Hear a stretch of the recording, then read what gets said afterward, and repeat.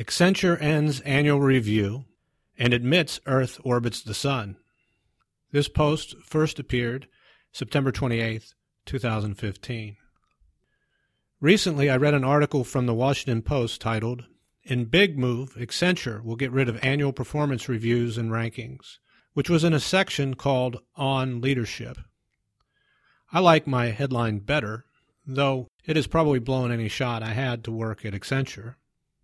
To classify this as somehow a bold or big move, place it in a section titled On Leadership, only highlights the complete lack of scientific understanding of what actually works and does not work.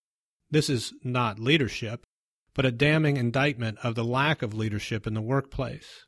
The real issue is this is big news, and it takes companies so long to not only admit the obvious, but to act on overwhelming scientific evidence suggests that some of their unquestioned practices are utterly wrong-headed. In the case of annual reviews, we have such a wealth of evidence they do not work, it is amazing so few companies have actually done away with them. Daniel Pink, in his wonderful book Drive, states, quote, "Performance reviews are rarely authentic conversations. More often, they are the West's form of kabuki theater, highly stylized rituals in which people recite predictable lines in a formulaic way and hope the experience ends very quickly." End quote. Pink's book has been out for 6 years now, but it is based on scores of science that was conducted years and decades prior to its publication. We do not need to look any further than W. Edward Deming, who wrote way back in 1986 in his seminal book, Out of the Crisis, that annual reviews are deadly disease number 3, and the performance appraisal nourishes short-term performance, annihilates long-term planning, builds fear, demolishes teamwork, nourishes rivalry and politics. It leaves people bitter, crushed, bruised, battered, desolate, despondent, dejected, feeling inferior, some even depressed, unfit for work for weeks after receipt of a rating, unable to comprehend why they are inferior. It is unfair, as it ascribes to the people in a group differences that may be caused totally by the system that they work in. What amazes me most about this annual kabuki theater is everyone intimately involved with the system, managers and frontline employees, literally hates this process.